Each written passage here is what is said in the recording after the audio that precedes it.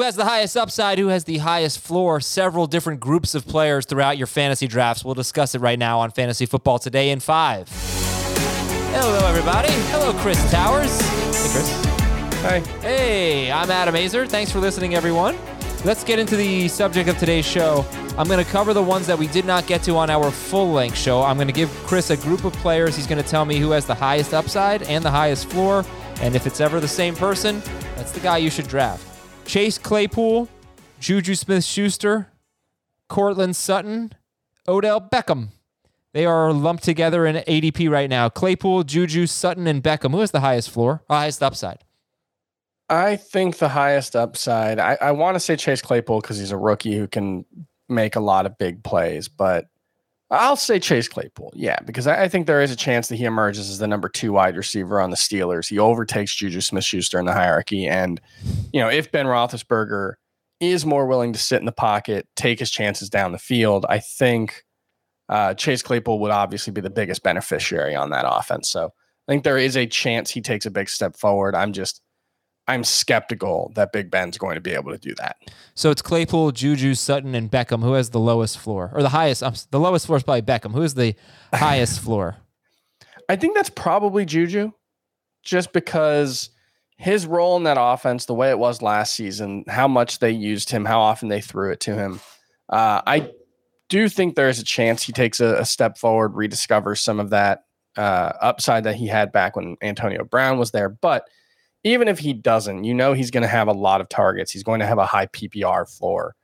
And even if they use him the same way as last season, you'd be okay with that because it meant so many targets, even if, he was averaging like 8 yards per catch. Do a few more wide receivers here. Laviska Shenault, Brandon Cooks, Curtis Samuel, and Marquise Brown. Who has the highest upside? Shenault, Cooks, Curtis Samuel, Marquise Brown. I think highest upside is Brandon Cooks.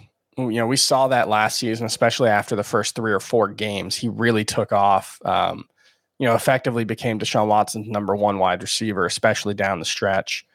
It depends on Deshaun Watson. I think there's a pretty low chance that Watson's going to play at all this season. I think there's an almost 0% chance he plays the whole season. But when he's on the field, if he's on the field, I think Cooks clearly has the highest upside of this group. He could be a top 12 wide receiver. And who has the floor, highest floor? Shenault, Cooks, Curtis Samuel, Marquise Brown.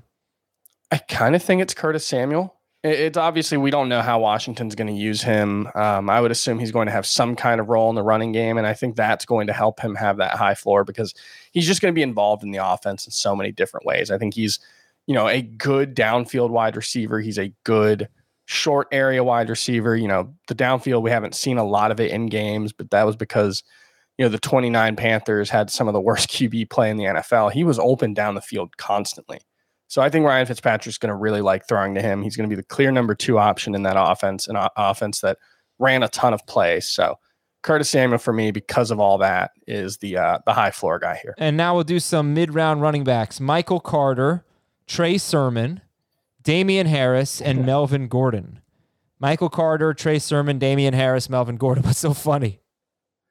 Once you get past like the top 15 at running back, highest floor doesn't really stops mattering so much. Like, I don't know if any of these guys have any kind of floor. But as far as highest upside, I kind of think the answer to both might be Melvin Gordon. If he stays as the lead back for the Broncos all season, we saw last season, he was a solid starting running back. I'm not sure, I guess maybe Trey Sermon, if he becomes the lead back for the 49ers, could be really good, but I don't think the passing game role is going to be there.